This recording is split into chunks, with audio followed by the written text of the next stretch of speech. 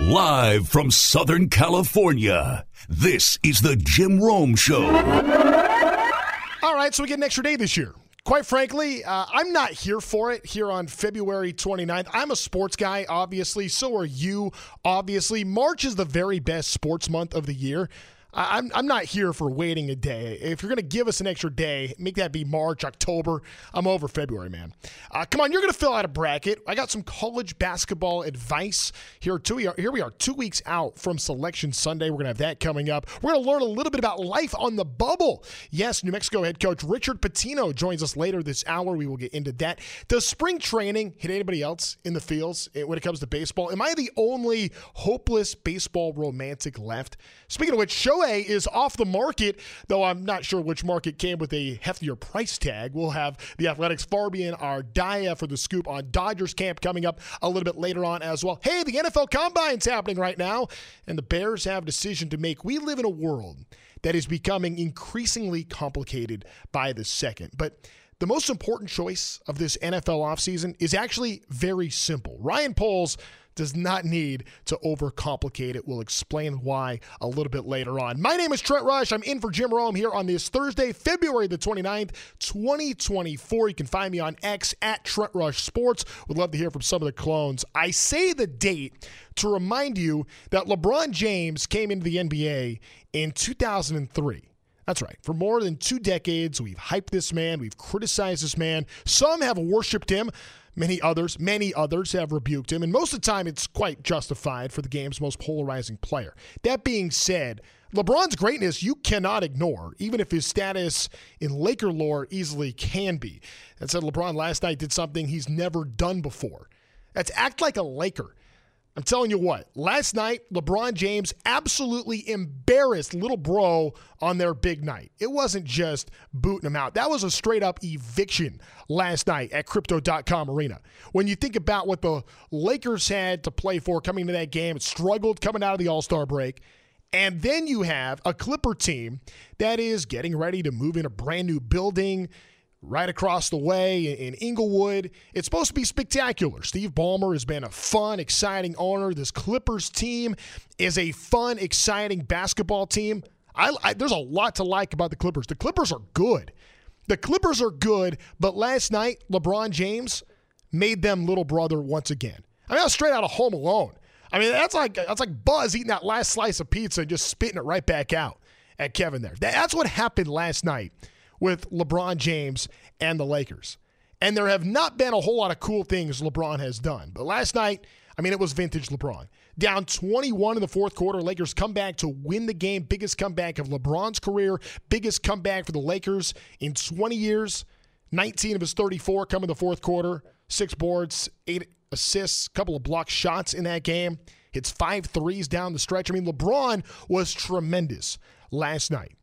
And LeBron was a tremendous Laker last night, which has not happened because when you think about the cool things LeBron James has done as a Laker, it's not a very long list. Okay, he won the bubble title.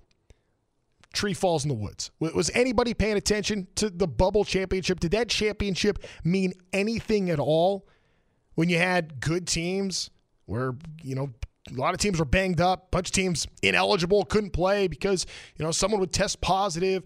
I mean, that whole deal in 2020, that championship, to me, completely meaningless. But that was the great moment LeBron James has had as a Laker. I mean, that bubble in Orlando, that was a far cry from having to go face Russell in the Garden, right? Far cry from that. So what did that bubble championship mean? Almost nothing. An event that meant maybe even less was the in-season tournament that the Lakers participated and got a trophy for this year and hung a banner for this year. I guess that's cool. I guess that when you talk about LeBron James and what he's accomplished as a Laker, I mean, is there anybody that is better at winning irrelevant events than LeBron James between the bubble title and the in-season tournament?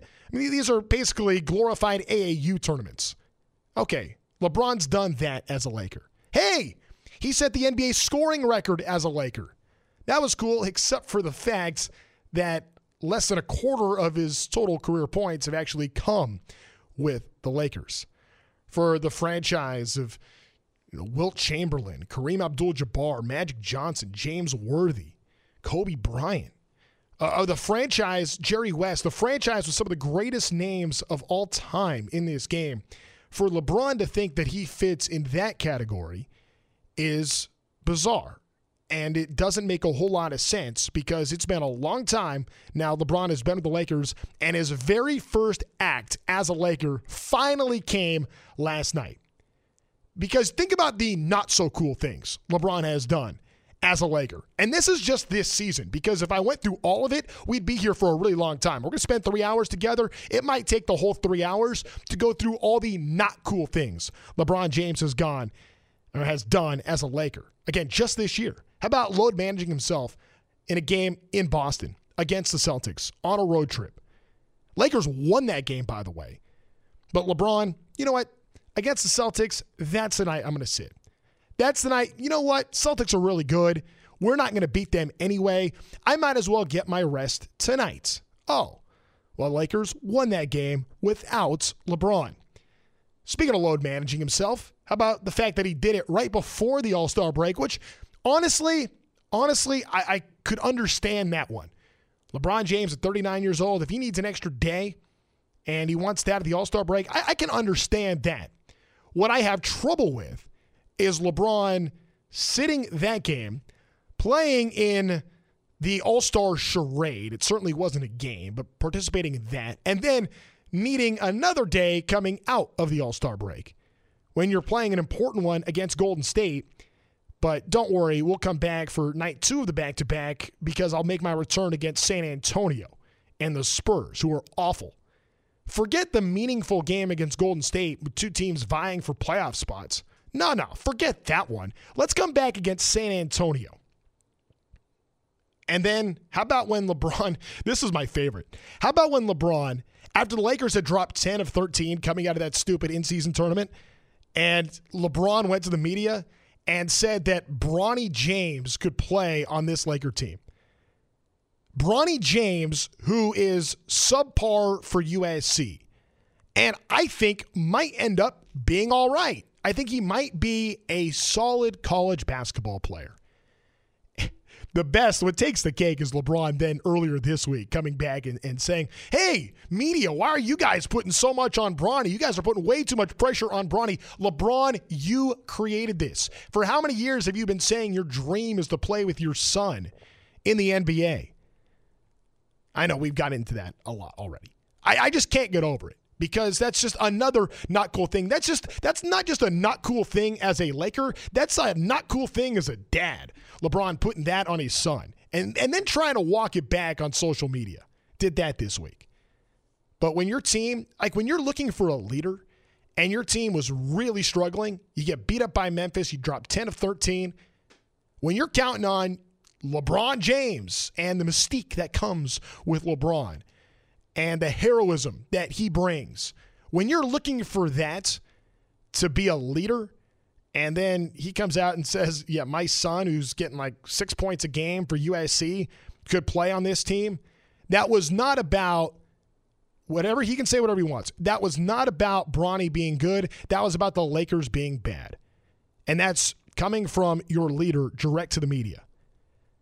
How about the not cool things that he did about draping himself in a Knicks towel at Madison Square Garden after posting cryptic tweets right around the trade deadline?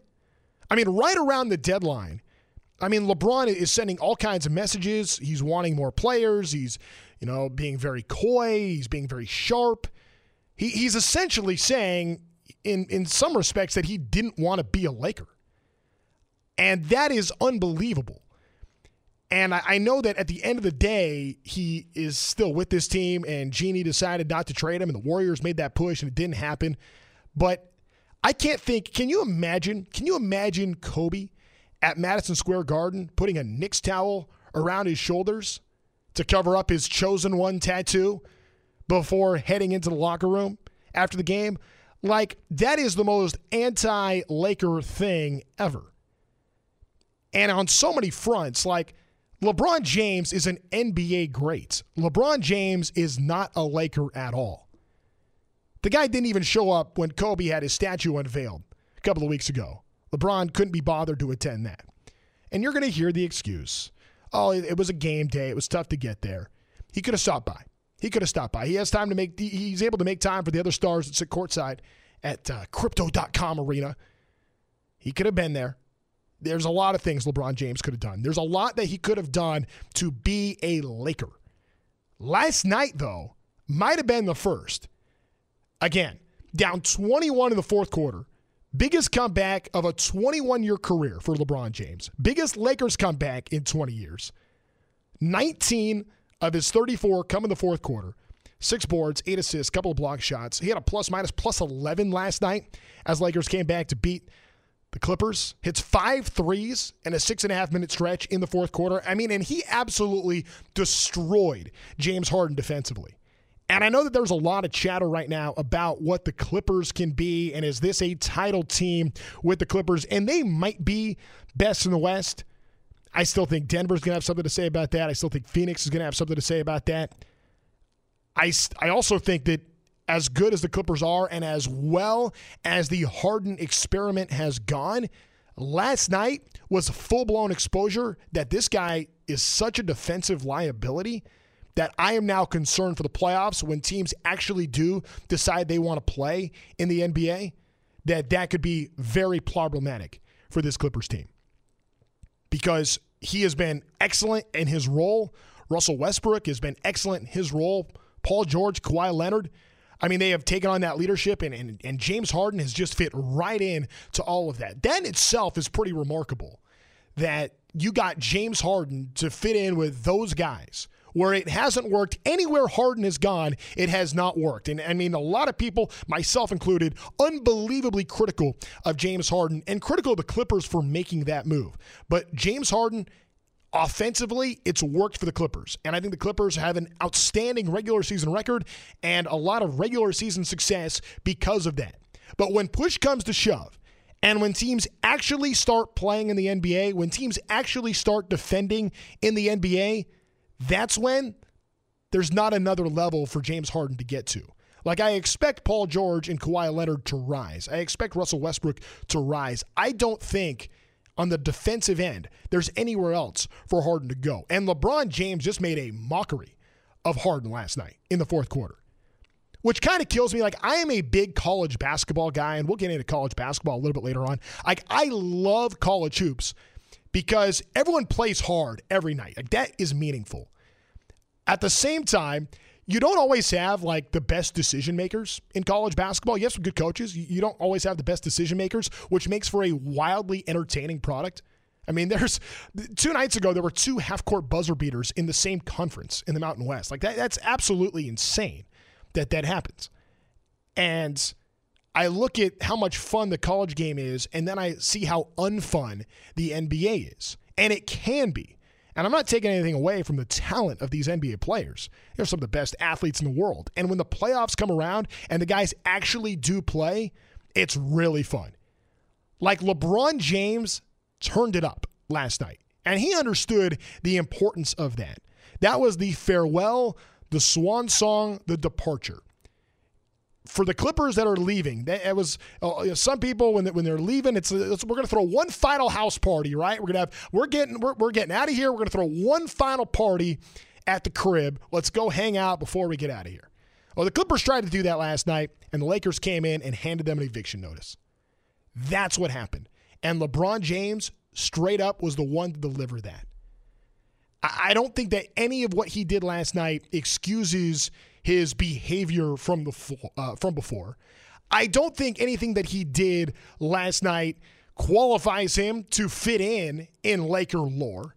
But I do think what we saw from LeBron last night was a step in that direction. And if this Lakers team could somehow go on a run in the playoffs, I have no expectation for this Lakers team to win a championship. I have no expectation for this Lakers team to win a playoff series. They're going to get in. Maybe they get in out of the play-in group. But when it really counts, I think this Lakers team is limited, and it's not for lack of talent.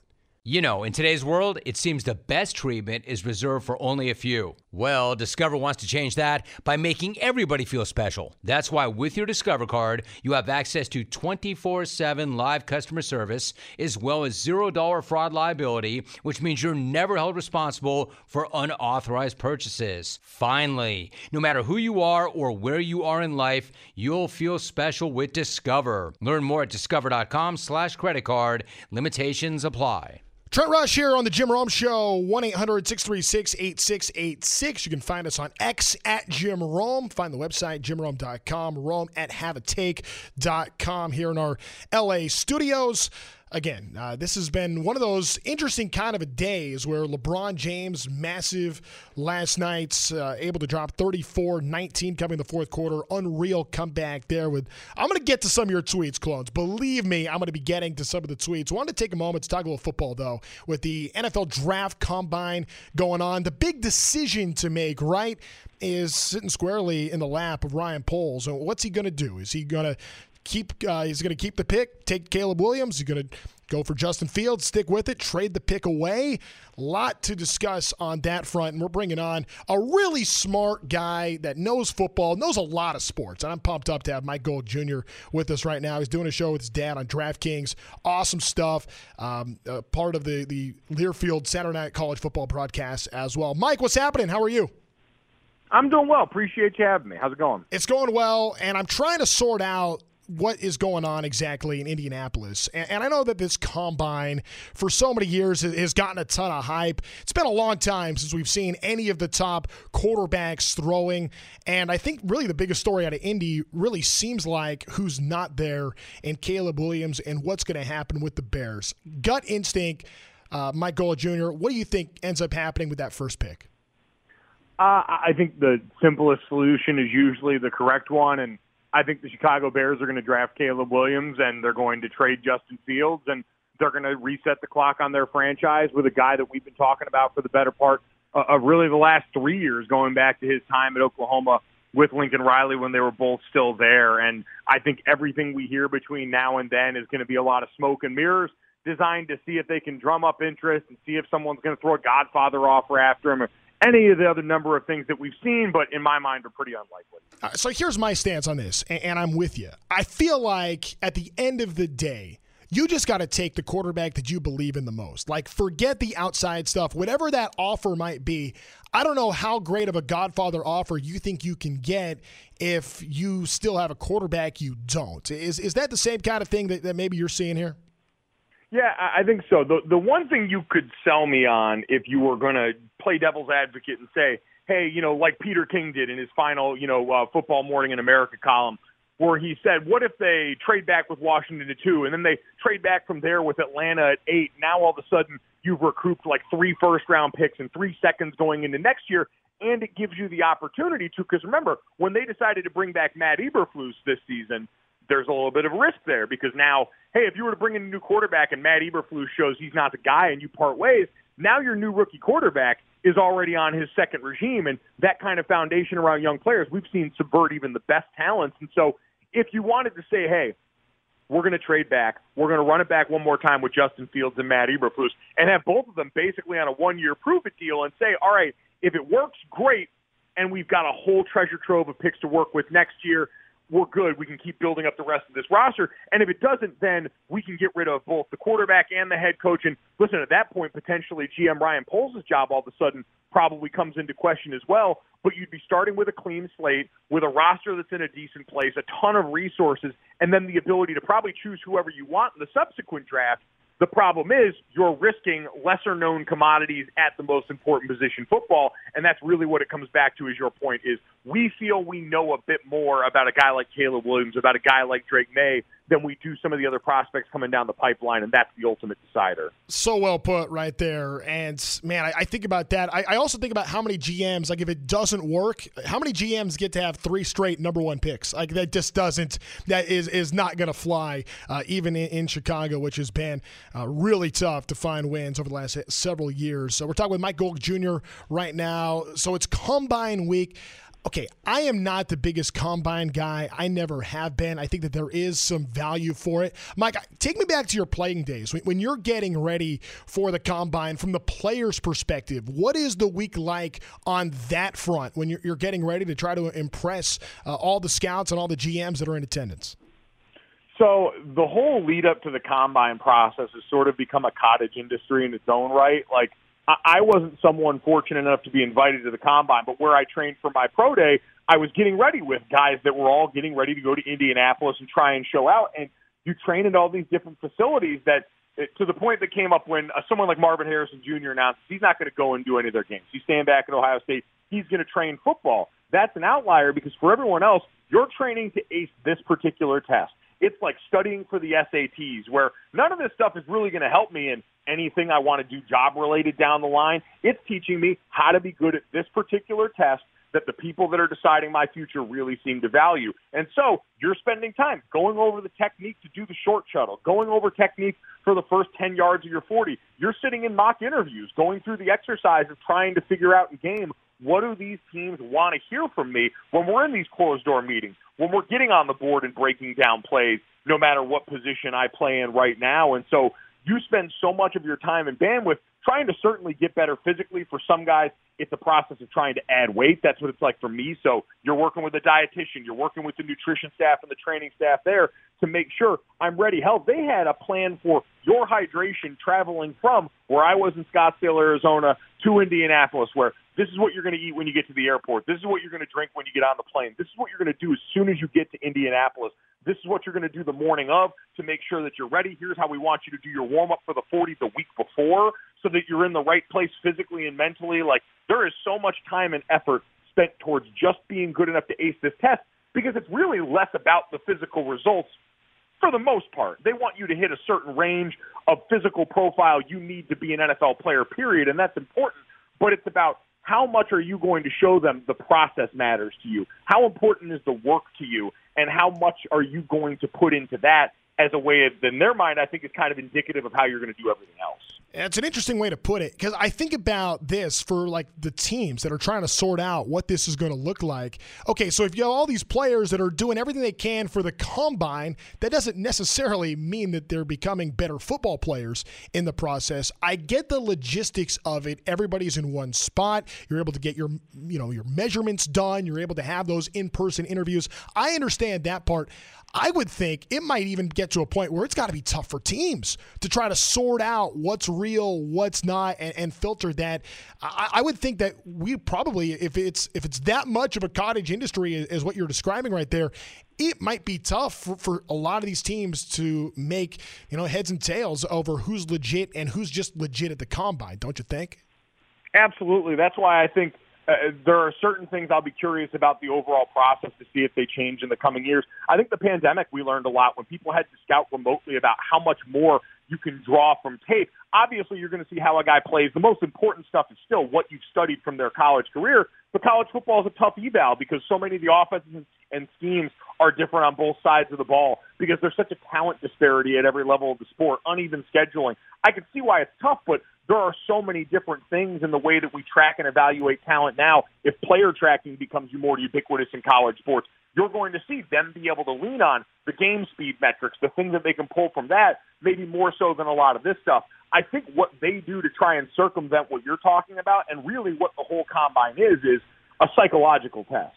Because when you're out there, usually, while Indianapolis looks sunny and nice this week, it's usually cold and snowy in the middle of February when they do this event out in Indianapolis. You're being woken up at all hours of the day. You're being poked and prodded by medical staffs who, as another one of the most important parts of the combine, all get to look at you, all get to say, hey, here's the book we got on this guy's industry. How does this body part actually move? How does it hold up on this stress? What have we not been told about this particular area of a player's injury history? They get to test all that, and then they get to send you out to these drills. And it's not like when you were training and in ideal circumstances and well-fed and have enough sleep. No. They're trying to make you do this in the worst position possible, not give you as much time to warm up, make sure you're operating off very little sleep, make sure you're feeling the pressure of the moment because they want to see if you're going to break.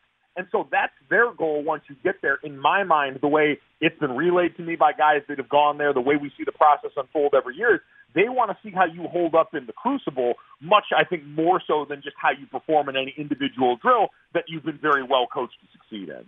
I think that's all of that is so fascinating to what you go into. This is why this is probably the only reason why I couldn't be an NFL player. I would go to the combine and get so invested in trying to set the St. Elmo shrimp cocktail record that I think that I would get really distracted, and that would be a problem. Mike, last thing before we let you go here, I had a chance to catch a little bit of your show on DraftKings earlier today. Obviously, LeBron James, the big story. What'd you make of LeBron's night last night?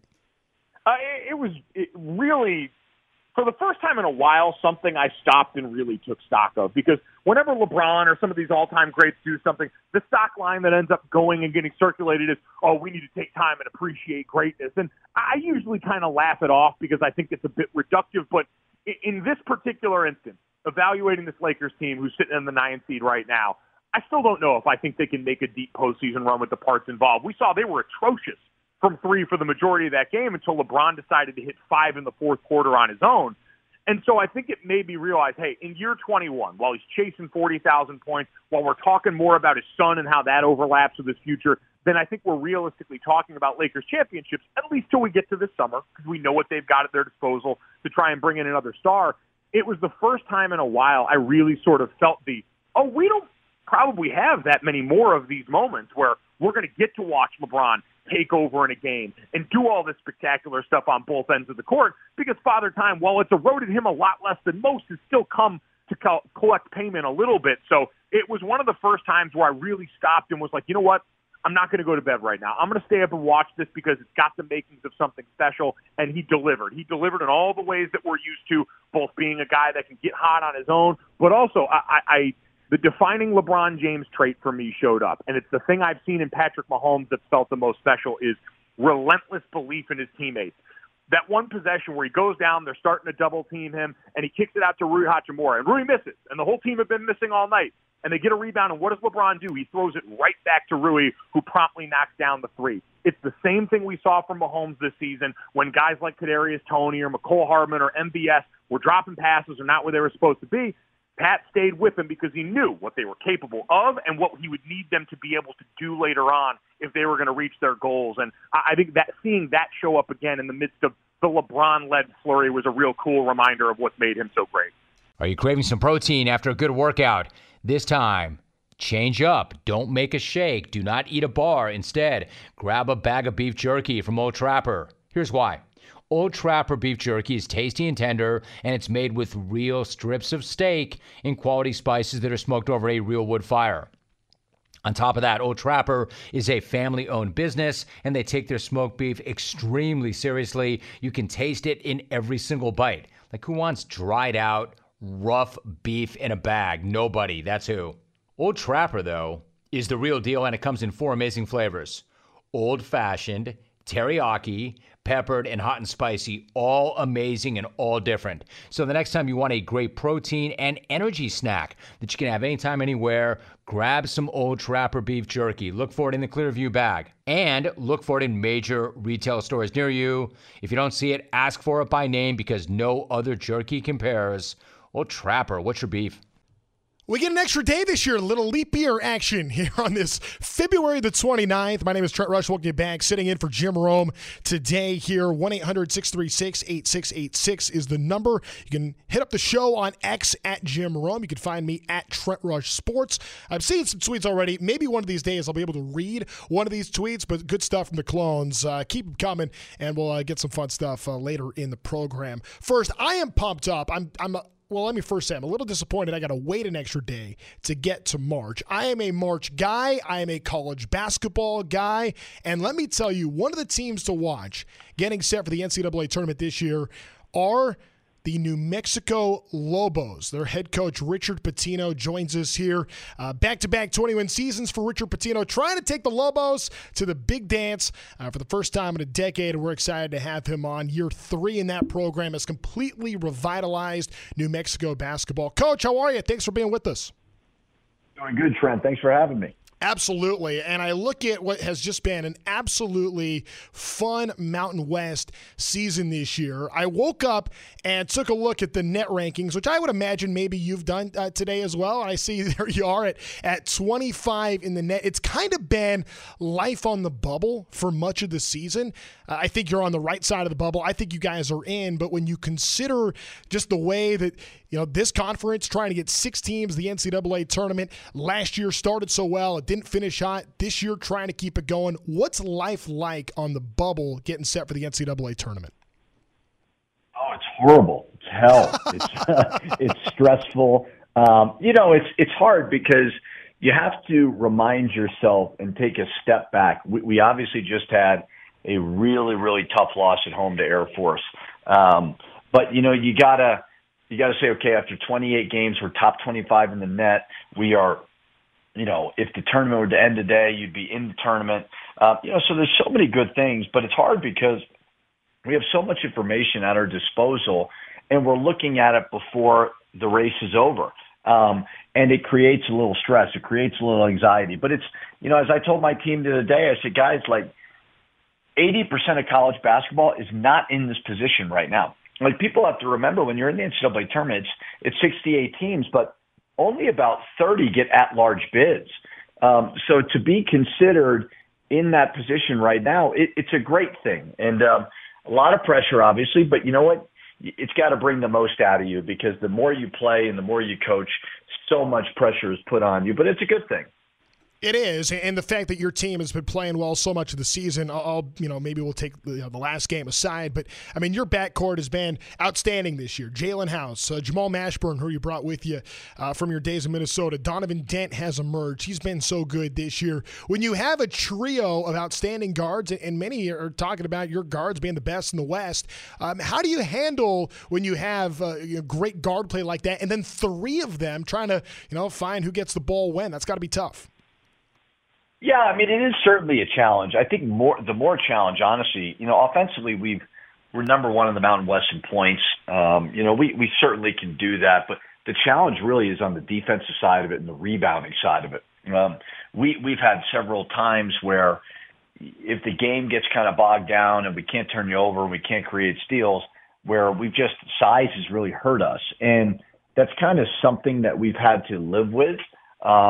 When you have kind of those guards, you didn't know with Donovan Dent, we really liked him, but he's made a big jump and it's forced us to have to play the 3 guards. And, it's been more of a challenge for sure on the defensive side of it. Offensively, they're going to play with great freedom and pace and go make great plays. And when they're all clicking at the same time, we're pretty hard to beat.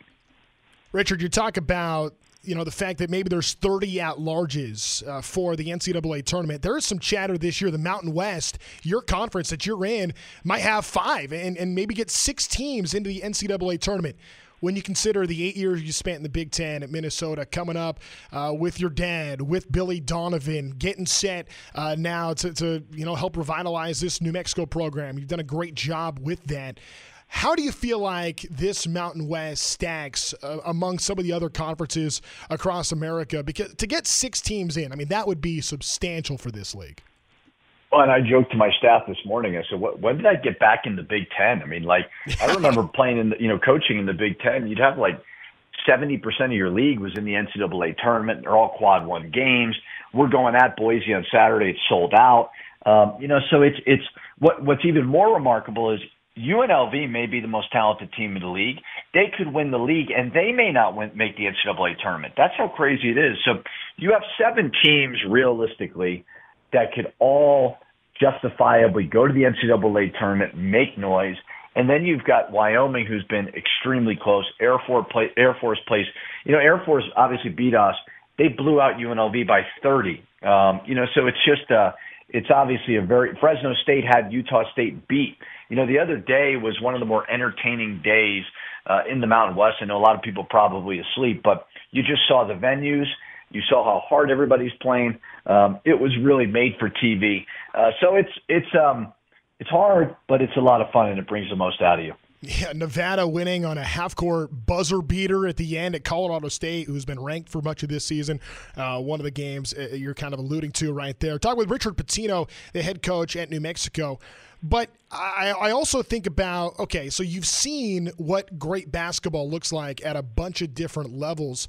Do you feel like, that this Mountain West League, it's legitimate when you look at the net rankings? Because I know there's been a lot of talk nationally, the Big 12 doing some things in scheduling to try to inflate some of their numbers. That's been a big topic of discussion in college basketball. Do you feel like what you're seeing in the Mountain West looks the part as legitimate compared to, what you've seen just throughout your whole life and what great basketball looks like? Absolutely. I mean, I think, it's you've got older guys in a lot of them. Maybe they're transfers, and now that's college basketball everywhere.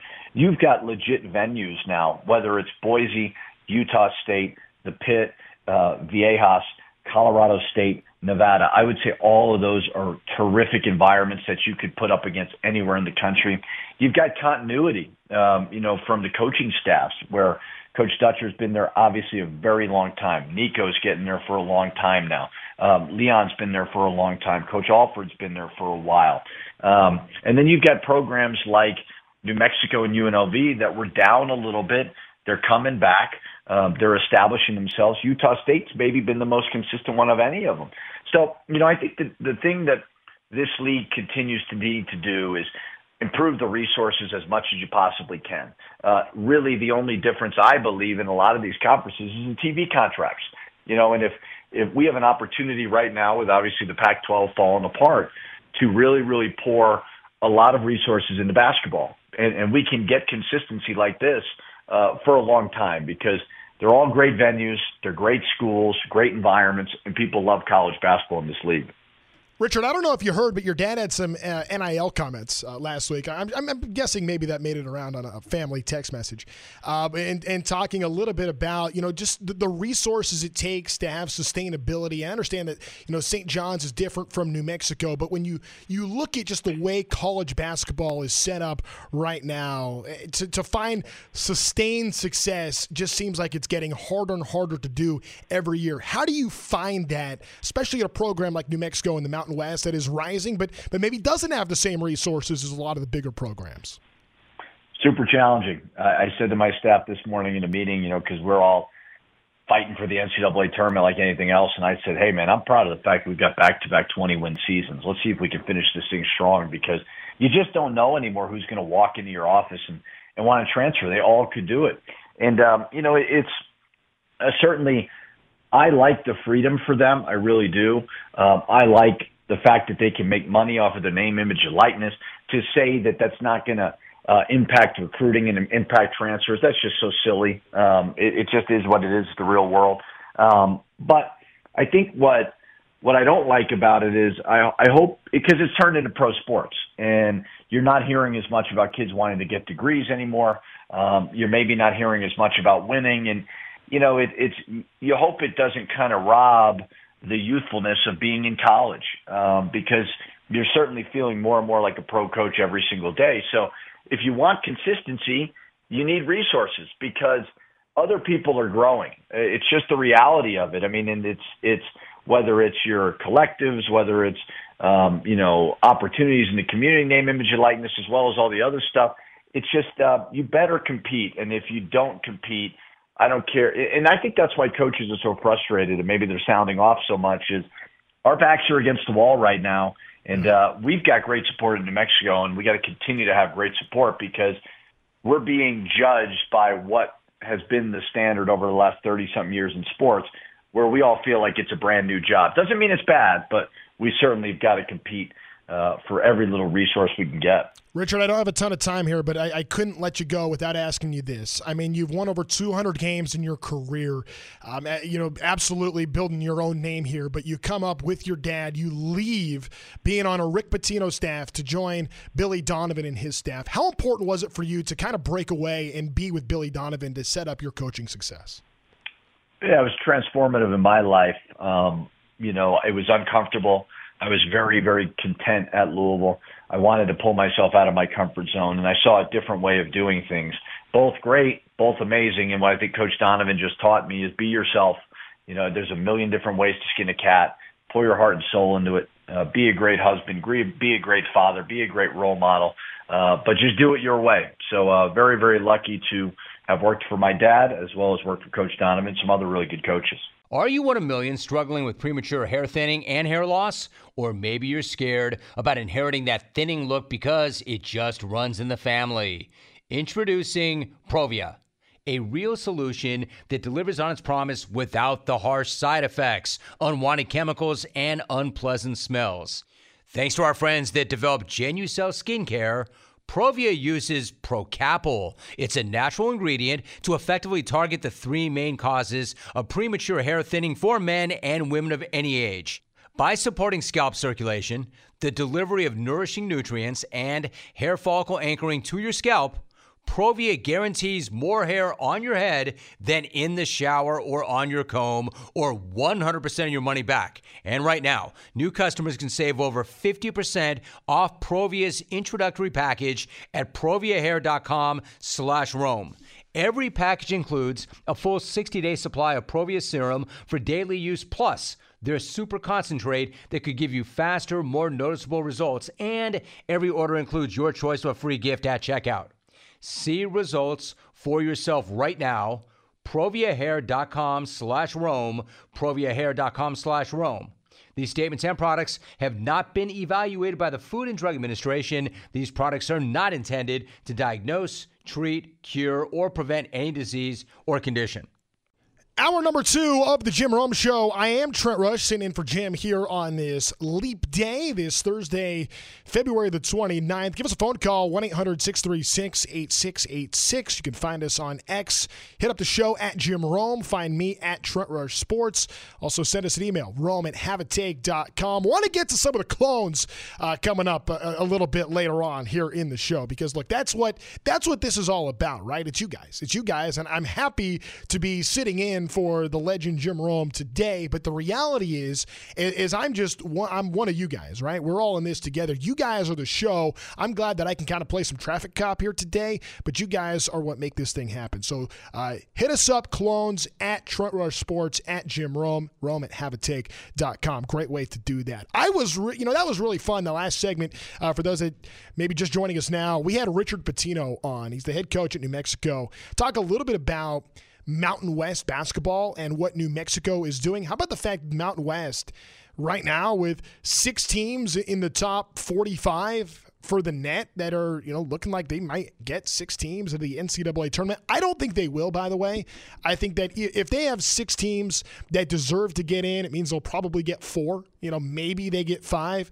But, you have 6 teams that may be able to make a pretty compelling case for why they belong. I know that has really upset some folks in ACC country, and for whatever reason, man, ACC basketball fans, they are having a hard time these days because, you're picking fights with the Mountain West. I mean, the Mountain West, for goodness sakes. Can we not just enjoy the fact that this conference of mid-majors where nobody else, none of these schools have crazy money to fund their program? Yes, San Diego State was in the national championship last year, and Brian Dutcher's done an awesome thing, and Steve Fisher built it, and Dutch has continued that. It's really cool what's happening at San Diego State. But we were talking about San Diego State as this lowly mid-major that somehow snuck in to the national championship game. They're really good. And New Mexico's really good, and Colorado State is really good, and Nevada's really good, and Utah State's really good. There are all these teams on the West Coast. You look at Arizona, I think that they're the cream of the crop out west. I think that you look at Washington State, who's beat Arizona twice. They've been pretty good out west. But then you're looking at a bunch of Mountain West teams. And for whatever reason, ACC folks have had a huge issue with that. They feel like maybe the Mountain West, if they get 6 in, that's going to steal some ACC bids. I can assure you of this. The Mountain West is not going to be taking bids from the ACC. That's just not what happens when Selection Sunday comes around. And if your team is really that qualified to get in, well, then you'll make sure that you are set up appropriately. That being said, you also talk about man, oh man, the fights that ACC fans are picking with the Big 12 these days. Everybody, coaches are getting involved in this. Everybody's getting upset at the Big 12 and their schedule manipulation, which does bring up, I think, a fascinating issue. That in college basketball, this net ranking, which is, I will say, an improved version of the RPI. It's not a lot better, but it's a little bit better.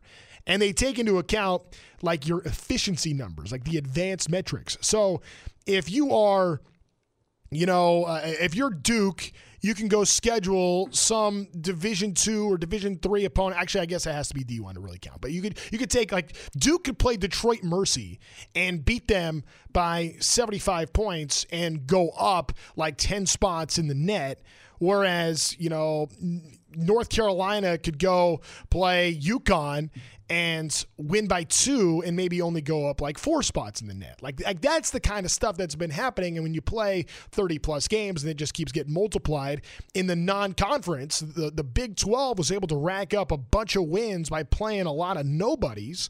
And through that, we're able to kind of inflate their whole conference numbers. I think to a certain extent, I think the Mountain West has pretty inflated numbers for a lot of teams, but they played some national schedules too. And, UNLV beat Creighton, who's a top team in the Big East. I think you look at that kind of stuff, and it's interesting to see how scheduling and the details matter because everybody's trying to figure out the math, right? And we had Mike Gold Jr. on earlier, and he was trying to figure out how these players that are getting ready for the NFL Combine are trying to, in some ways, like game the system a little bit. Right? You're trying to, okay, so if this is the SAT that you're prepping for at the Combine, you got to do all this stuff to get ready for it. Your 40 times right, your verts right, you have the right answers in these interviews. In college basketball, it's much of the same. Whereas you have these coaches that are trying to schedule and try to figure out, okay, is that going to be a quad 2 game or is that a quad 3 game? They have to win to make sure that they don't drop from a quad 1 to quad 2. And you're trying to decipher all of this stuff and this extra noise and the metrics. So where you have that number beside your name that puts you in the NCAA tournament. That's what all of this is about. And I know that there are a lot of ACC fans in particular kind of leading the charge on this, crying foul about what's happening in the Big 12 and picking on the little brother in the Mountain West. I'm going to stick up for my Mountain West guys. Let's back off a little bit because I think that is some pretty good basketball that's out there. The other part about this too, and I think this is where you get emotion that you just is unmatched in college basketball. Like, did you see that kid? I think it was, I want to say it was Texas Tech, that literally got pulled out by like 5 security guards, and like they had to get like the sheriff involved to like take this kid out of the game, and he was so amped up. But there is passion in college basketball, I think, because it is the best gambling sport there is. Like, I don't gamble on college basketball. I don't really gamble on any sports, and I tell you this because not that I'm trying to be, all high and mighty. Like, I will play, some little games here and there and fantasy, sports, and I'll be involved, but I'm not like looking up spreads and getting all of that involved on it because I think it's so impossible to predict. And that's the beauty of college basketball. It is unbelievably entertaining. I mean, we were talking about this with Richard in the last segment, how there was a game, Nevada at Colorado State 2 nights ago. Nevada's got this senior guard, Jared Lucas, who is a 92% free throw shooter, misses 3 of 4 free throws down the stretch, could have put the game on ice, doesn't do it, on the road at Colorado State, chokes, right? He choked. Colorado State goes and their best guard, Stevens, ends up scoring on the other end that ties the game. Instead, what does this Jared Lucas do? Well, he gets to half court going off the wrong foot and banks in a game-winning 3 at the buzzer. You don't get that in other sports. I know Strus had a half-court game winner for Cleveland the other night, but you don't get the same kind of passion that you get in college basketball. It's different. I do think that the gambling component is an important part of that. But I think back to even my days, like one of my first jobs in broadcasting, I was calling Big West basketball games for ESPN3, which was ahead of its time. And at that time, it was a lot of like, wait, you watch the game on your computer? That doesn't make any sense. My phone? My phone doesn't even get video. How does that work? It was ahead of its time, but it was really fun doing that. And there would be times where, as the broadcaster for the games, you go to shoot around. And shoot around is like the practice before the game later. And you're watching the teams go back and forth, and you can kind of figure out the injury report. And you can kind of, have an understanding of who's going to play, who's not, what the team sets are going to be. Like, the guys calling the game, like the producer, the analyst, and the play-by-play guy are the three that are the only people that know exactly what's going on with both teams that day. So there would be times I'd be at like a Cal State Fullerton or a Cal State Northridge where there was going to be about 17 people at the game, but like 10 of them would be, or at least a couple would be waiting outside shoot around, like trying to get a scoop. Like that kind of stuff would happen. Again, we're talking 10 plus years ago that this stuff was going on. And I don't know that if it is or isn't now. I haven't seen it, but those are the kind of things that everyone's looking for an edge. And in college basketball, especially at the mid-major level, you feel like you have a chance to get an edge. And on a bigger picture scale, the more you understand about the little guy and trying to discover Cinderella early in the season, when you come March, don't you look like the smartest guy in the room when you're filling out your bracket and you get that bracket sleeper? Isn't that what everybody's pulling for? Like, nobody wants chalk. And last year there was no chalk, which was actually awesome. When you had Florida Atlantic doing their thing, Florida Atlantic was actually good, by the way. It's not just, it's not just some kind of fluke. San Diego State, who's good, not just some kind of fluke. UConn, who went under the radar with a 5 seed. UConn has been one of the best teams of basketball this year. I don't know why we have to wait till March. Like the college game is so much fun because it is so unpredictable. It is so wild. These guys play hard. They don't always play smart, but in so many ways, it's more entertaining. And if I'm going to offer one piece of advice for when the calendar turns to March tomorrow and you're trying to figure out what that bracket is going to look like, the advice I will give you here, go old, man. Go old. Pick the old teams. We are in this era of NIL and transfers where these mid-major programs, when you're trying to discover Cinderella, you might find some young Cinderellas that have star freshman talent, but maybe one of those teams sneak through. But the good veteran players are at the major programs because the mid-majors have essentially become the minor leagues for the power conferences. I mean, the Mountain West is a true exception to that. But you're also looking at top talent is coming into these lower level programs because the bigger programs are so busy trying to poach the best freshmen and sophomores from across the country. They want the proven commodity that's coming to their programs. So I look at, like, UConn is an old team. Purdue, they're an old team. Arizona is an old team. Houston is a kind of old team. North Carolina, super old. I think they're the 6th oldest team in the country when it comes to Division I experience. Like, these teams, like these old teams are going out and they are essentially buying whoever is the top underclassman at a mid-major.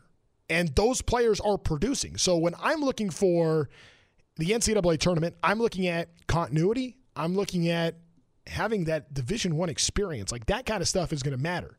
I mean, you have a couple exceptions, like Duke is super young. Washington State is super young. Those are two good teams that are young teams. But I also look at like UCLA and Louisville, who are two of the youngest teams in the country. They're not good. Like, Mick Cronin, to his credit, has taken, I think, for 2/3 of the season, maybe the worst UCLA basketball team I've ever seen and made them competitive here in the last third of the year. And that's an incredible coaching job by Mick Cronin because UCLA just doesn't have the talent and they're super young. Louisville's super young. These old teams are going to be teams that make a difference in the NCAA tournament. And you're seeing more parity now, I think, in the regular season because of all of these like stud freshmen. Like even New Mexico has his forward, JT Toppin, who could be an NBA guy. He no matter what, like maybe he stays at New Mexico, but it would take like a downright miracle for a player like JT Toppin to stay at New Mexico because, you know, Arizona's going to be after this guy, of course. Like Duke and North Carolina are probably going to be in on this guy. Kansas is probably going to be in on this guy because if he doesn't go to one of those places, the league is going to be calling on this guy. This was a 3-star prospect that Richard Pitino was on really early and was able to get him to New Mexico. When he makes his commitment, he goes there, but then has a breakout season. I don't know how you keep that guy. Like it would really take a bona fide miracle to do that. So considering that, and that kind of situation is happening a lot of different places in college basketball. So you're going to have some sleeper Cinderella teams that end up making some noise because they have a lot of talent. But for me, when I'm trying to figure out what my Final Four is going to look like, what my Sweet 16 is going to look like, I'm picking old, man. That's how I'm going. San Diego State last year, of all the teams in the Sweet 16, who was the oldest team? It was San Diego State. And they're old again, and they're good again. I don't know that San Diego State's going to have another run to the NCAA tournament championship game, but I like old veteran teams that have continuity. I think another reason why you've seen so many upsets in college basketball feels like this year more than ever, because a lot of these teams that were put together through the NIL over the summer, there's no continuity there. There's no consistency there. I mean, what these coaches are being asked to do is really tough. Constantly trying to raise money, buy a roster. I mean, at some point, there's going to have to be like some general managers. Like we are headed to pro sports. Like college sports are becoming pro sports. And now here we are in this time where there's so much chatter about NCAA tournament expansion and trying to add to it and how to have more teams in and take it from 68 to 96 and let everybody in. The college basketball regular season is awesome. I know everyone just cares about March, but please, can we not dilute the regular season even more and just let every power conference program is? Because that's what expansion really means. Expansion does not mean that we're going to allow better teams into the tournament. You're getting good teams. You're getting the best teams. And at 68, if you're not one of the 68, like there's going to be a handful of teams that feel like they got hosed. But if it goes to 96, there's still going to be a handful of teams that feel like they got hosed. All expansion would do would be to allow underperforming, underwhelming power conference teams more spots in the NCAA tournament. And that in itself is reducing the magic of what makes that tournament so special. I mean, people that watch college basketball from the start of the season, the first week of November, up until now, you're still talking about that one tournament every single day. It is a constant part of the conversation. Everybody is trying to get to the big dance. And it's so much fun when you do, but I also love the fact that there are some stakes that if you're a power conference team and you don't make the tournament, I mean, you're going to have to pay for that. I like that. I like the stakes. I like the pressure that comes with it, and that's what makes these regular season games fascinating. And if you're not watching college basketball yet, tomorrow is March 1st. Get on it, and get on it now. And remember, when you're filling out your bracket, go old. All right. What a great time of year, man. You got college basketball going on. Spring training, baseball is here. Maybe I'm the only hopeless romantic left when it comes to spring training baseball. We're going to get into what I think about the highest profile team in baseball right now is a team that I am preparing for to be disappointed once again. We'll explain when we come back. My name is Trent Rush, sitting in for Jim Rome today. This is the Jim Rome Show on CBS Sports Radio. O'Reilly. Protect your vehicle's engine with a full synthetic oil change and save with Mobile One at O'Reilly Auto Parts. Purchase 5 quarts of Mobile One full synthetic motor oil and receive a $10 O'Reilly gift card after rebate. See store for details. With your Mobile One purchase, you'll also receive 2 times points during Old Rewards Bonus Points Month at O'Reilly Auto Parts. O'Reilly Auto Parts. To all my friends and fans throughout, I have an announcement to make. Not only have I began a new chapter in my career with the Dodgers, but I also have begun a new life with someone from my native country of Japan who is very special to me, and I wanted everyone to know I am now married. I'm excited for what's to come, and thank you for your support.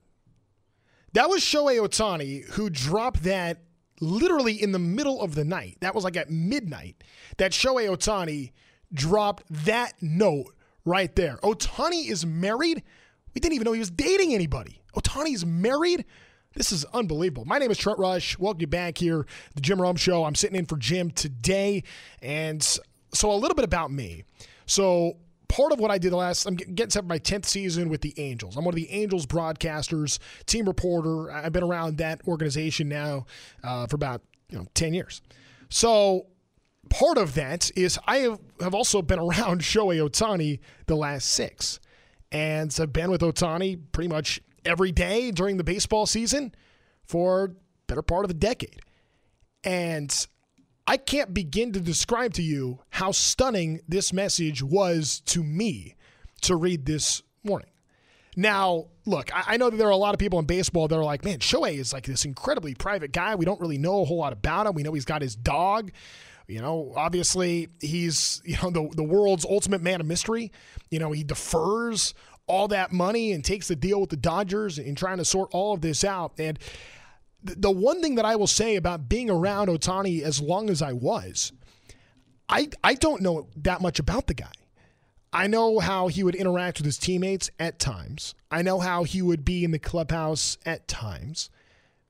But when it comes to like actually getting to know this guy, I mean, there's nothing to know. Like I can't explain it, but like I know Mike Trout's birthday. I know his kid's name. I know his wife's name. I've met his parents. Like there's something to like when you are a star of a team, like, the reporters and the people that are around, like you get to know the families. Like I know the families of a lot of Angels players. I know nothing about Shohei Ohtani.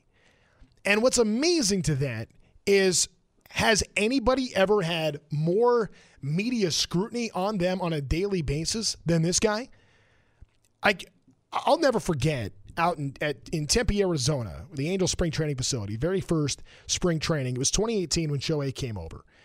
And there were reporters that had come in from Japan, and nobody had ever seen anything like this in baseball. The way that their ballpark sets up is like built into the side of a mountain. They call it the Bluffs there in Arizona. And it's up against the side of a mountain. And access was closed and fields were closed and you couldn't get anywhere. Except if you were to look up, there would be reporters perched on top of the mountain with telescope lenses for their cameras to just try to get a shot of Ohtani, just to get a glimpse of Ohtani. This is before he spent one day in the major leagues. This was happening, and this continued to happen because everybody wanted to see this guy. I'll never forget being so amazed. And I mean, it's like, you cover baseball, you're around it. Okay, yeah, when the guys are ready, we'll talk to them and do your thing, and it's professional and all this. It was a different level of celebrity with Shohei Ohtani. The paparazzi, I mean that. It was like a paparazzi attack everywhere Ohtani went, because there are people that are waiting outside the gates. There are people that are waiting at hotels. There are people at restaurants. Everywhere Shohei goes, there are seemingly people ready to take photos and to see this. And also through my job, I've gotten the chance to connect with a lot of the Japanese members of the media who I have a tremendous respect for, and they are really good at what they do, and they're really hungry, and they're aggressive and going after everything they can with Shohei Ohtani. But all that being said, incredibly respectful. I have a great appreciation for the Japanese media corps that covered Shohei Ohtani. But I talked to them. They didn't know either. These are people that are seeing everything there is to see about this guy's life, that are desperately clinging on to any piece of information. Like how big of a story Shohei's dog's name was in Japan? Like when he won the MVP and his dog showed up on the screen, you know how big of a story it was trying to figure out the dog's name in Japan? The text messages I was getting from people, and I'm texting my sources, and they're like, man, we don't know. It was amazing that Shohei Ohtani has been able to lead this unbelievable life of privacy. Now, everything that I know about Shohei and from what I have heard is that Shohei is one of those people that goes to the ballpark and comes home and sleeps a lot. There have been rumors of him sleeping like 12 plus hours routinely to like have his body recover and be good to go. And there's been some chatter of that. His interpreter Ippei Mazahura is around a lot, and is helping Shohei more than just interpreting. I mean, he's there. I mean, in some ways, it's almost like having a bodyguard at all times. Like Ippei kind of has taken on that role to a certain extent. And it's just amazing to me that with all of the coverage and the press interest in every move this guy makes, no one even knew that he was dating. And then on a midnight drop, Shohei Ohtani just tells the world on Instagram that he's married. And here's what the Instagram post looked like. It was white with black lettering, all in Japanese, and a little tiny corner picture of his dog on the bottom right of it. And the text that I just read you. Think about the wedding invitations that you've gotten, or think about the engagement announcements you've gotten. Has anybody not included a photo? We don't know anybody about this person. We don't know anything about this person. I've begun a new life with someone from my native country of Japan who is very special to me. And I wanted everyone to know I am now married. That is no information.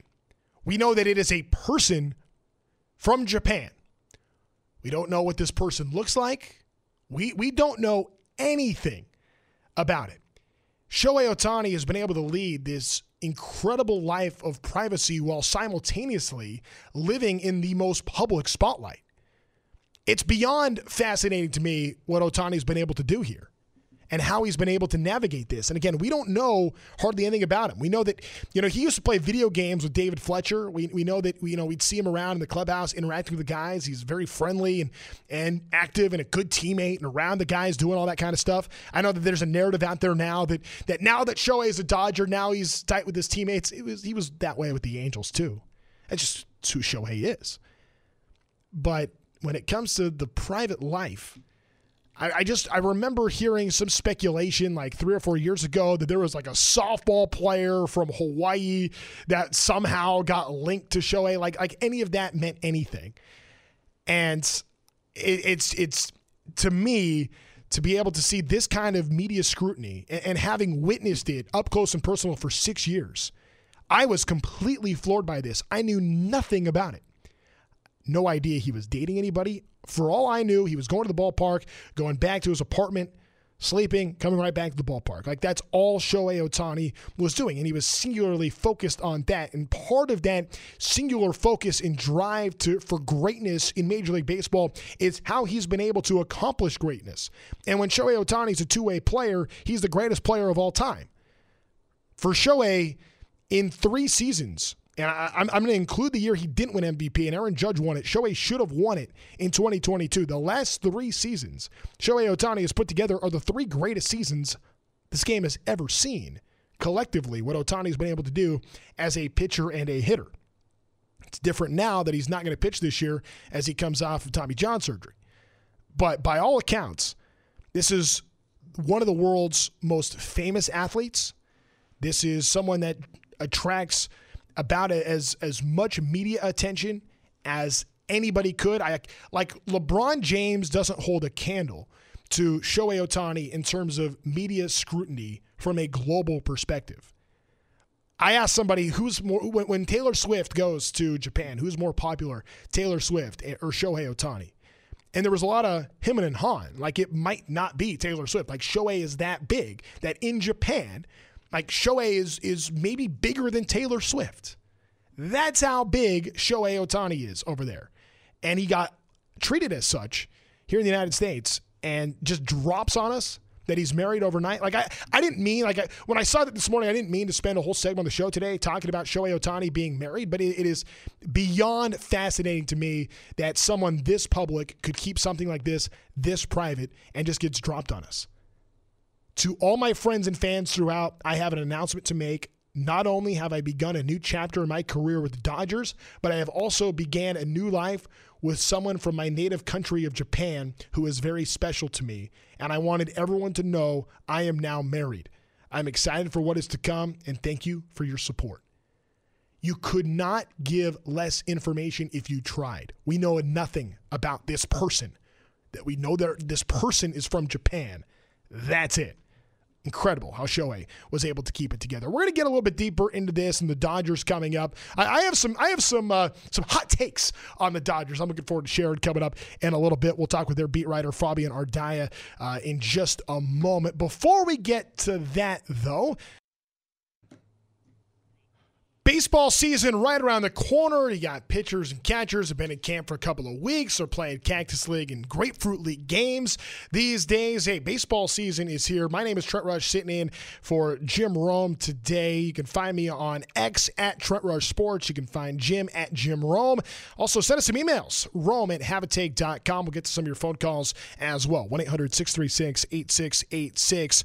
Talking to you, clones. Hey, not all beef jerky is the same. Old Trapper's original old-fashioned teriyaki, hot and spicy and peppered, all come in 4-ounce bags, so you can sample different flavors to find the best one for you. Ask for Old Trapper by name because no other jerky company compares. Old Trapper, what's your beef? Old Trapper's as good as it gets. And speaking of as good as it gets, we have an outstanding writer joining us now, Fabian Ardaya, who writes for The Athletic, covers the Dodgers, is with the Dodgers in Arizona. Fabian, it's great to talk to you. Thanks for being with us. What's the vibe like in Dodgers camp these days?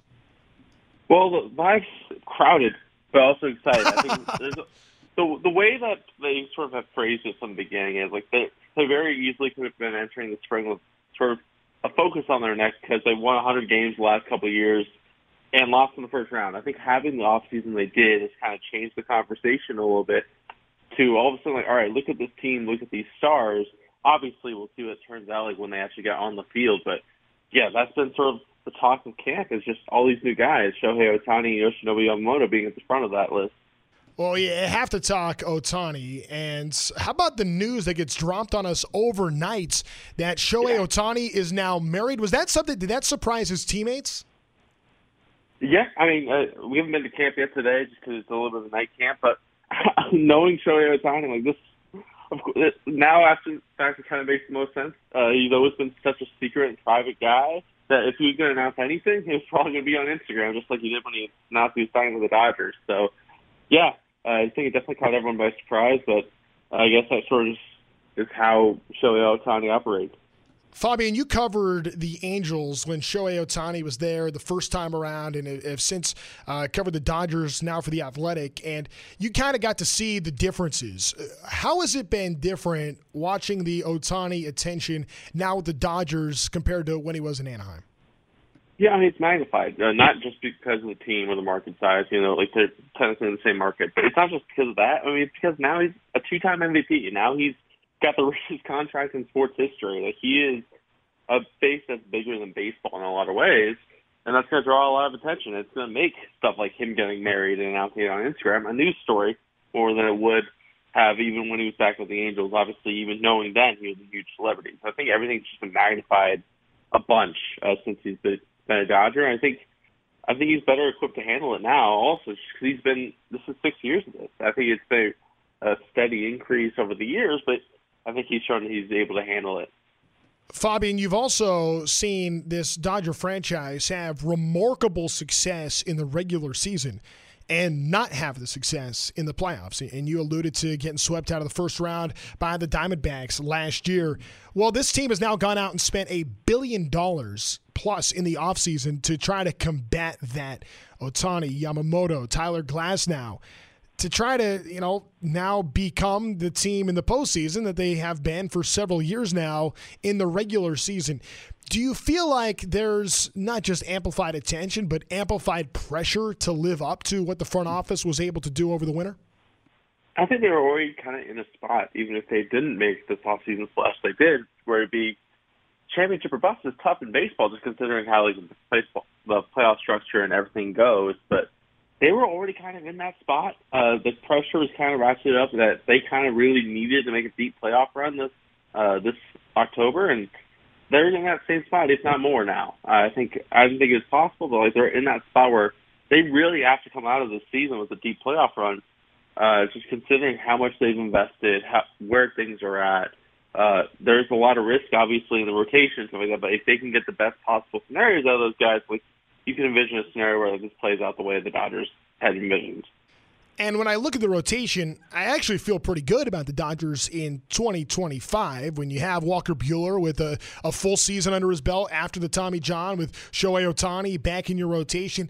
I don't know how great I feel about the Dodgers rotation for 2024, though. Is that something that you feel like maybe a legitimate concern among this team, knowing, I think for so many, it is championship or bust for the Blue? It's definitely something you can raise your eyebrow at a little bit for a couple of these scenarios. And then, obviously, just go back to your earlier point, Buehler, I think, is a free agent after this year. So but he's in a spot where he's having a delayed start to the season. Tyler Glass now is coming off a career high in innings. Yoshinobu Yamamoto is obviously the talent and stuff is there. We saw that yesterday. I don't think the question is whether or not he'll be successful day one. It's just a matter of what's he going to look like in August and September when he's sort of pitching on a regular schedule as opposed to once a week, how he can survive the full season that way. And obviously you have other stuff like Dustin May and Clayton Kershaw, guys who you're hoping are back mid-season, but even then they're coming off major injuries, and James Paxton has an injury concern. So there are a lot of scenarios where this turns out to be like a sort of good scenario where you have three frontline starters ready to start games 1, 2, and 3 in the postseason. And there's also scenarios where, sort of like last season, where there's just a lot of injuries and you're relying a lot on young and unproven guys. So, yeah, I think that's sort of the area of the roster that might determine how far the Dodgers are able to go this year. It's a matter of how healthy and how productive this pitching staff that has a lot of upside can be. We're talking with Fabian Ardaya, who covers the Dodgers for The Athletic, and a really interesting perspective Fabian has. Covered Shohei when he was on the Angels, and now is with Shohei again with the Dodgers, and also now seeing Yoshinobu Yamamoto make his first impressions on the major leagues. You saw him pitch for the first time in a Cactus League game a couple of days ago. I guess it was yesterday. What'd you think of Yamamoto so far? And, I mean, I know it's hard to take much out of a spring training start, but was there anything that maybe had you raising some eyebrows, either good or bad, about Yamamoto? I mean, it's fascinating just watching him go about his business this spring. Just considering you've heard so much about the unorthodox training methods and all that sort of stuff, it is still incredible to me to see him put up that kind of velocity with that kind of frame without really lifting weights or anything like that. The way he's able to control his body is impressive. And I think that's the big thing that sort of stood out to me. The stuff is ridiculous.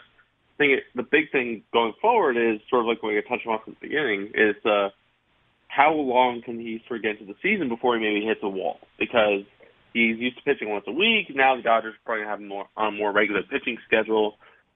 So is he going to hit a wall? And if so, how does he push through on the other side? Is there injury concern at that point? So that'll be the interesting thing to see is where Yamamoto's at close to mid-season towards the end of the season. Just from a big picture perspective, I don't think that there is a team more interesting than the Dodgers coming into this year with the lack of postseason success, with the money spent, with the names that they have in tow. Like Mookie Betts and Freddie Freeman, as great as they are, now that the help comes from Shohei Ohtani, I would love to know what maybe the clubhouse dynamic is like with the Dodgers, having, just on a personal level, having seen the dynamic with Shohei in the Angels clubhouse for so many years. I would love to know maybe what you've seen with the Dodgers clubhouse dynamic with all of these superstar players around him, and there's big names left and right in there. Yeah, I think if there's one thing that sort of helps the Dodgers in that case, this isn't the first time they're doing this. Obviously, they haven't had a star quite to Ohtani's magnitude, but they brought in stars before, and they brought in Max Scherzer in years past, brought in some big names, and they've done a really good job of integrating them. Obviously, there's cultural aspects to it. There's also parts of, obviously, Ohtani's going to draw a lot more media than your average superstar will. But I think it's something that, as the season progresses, we'll sort of see how that develops. But I think in a lot of ways, last year sort of became Freddie Freeman and Mookie Betts' clubhouse, just with some of the previous departures and stuff like that. They are still important voices in that room, and I don't think Shohei Ohtani's arrival necessarily changes that all that much. But it's interesting to see. I think you're starting to see a little bit of a relationship develop with Ohtani and some of the guys like Teoscar Hernandez, who's gotten pretty close to.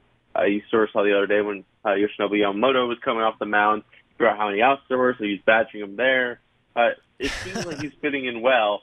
And that he's sort of developing those relationships, but I don't think he necessarily has to feel the pressure to jump in right away and have it be his room necessarily. It's really interesting to see what's going on there, and then again, this marriage announcement just out of left field. I mean, it's hard to. It just speaks to, I think, how little we know about Shohei. Do you feel like, I mean, and part of your job, Fabian, is to learn as much as you can about this guy. How much of a challenge is it to cover a player like Ohtani with the amount of attention that's on him, with the interest both here and abroad? What's that challenge like from being a reporter like yourself? It's interesting because I also get right around him a lot, just because he doesn't talk every single day. I think most guys, not every guy is at their locker every single day, but if they are at their locker, you can sort of go up and approach them. You can find ways to be creative about it. With Ohtani, there's so much of a crush of media attention that he doesn't talk all that often.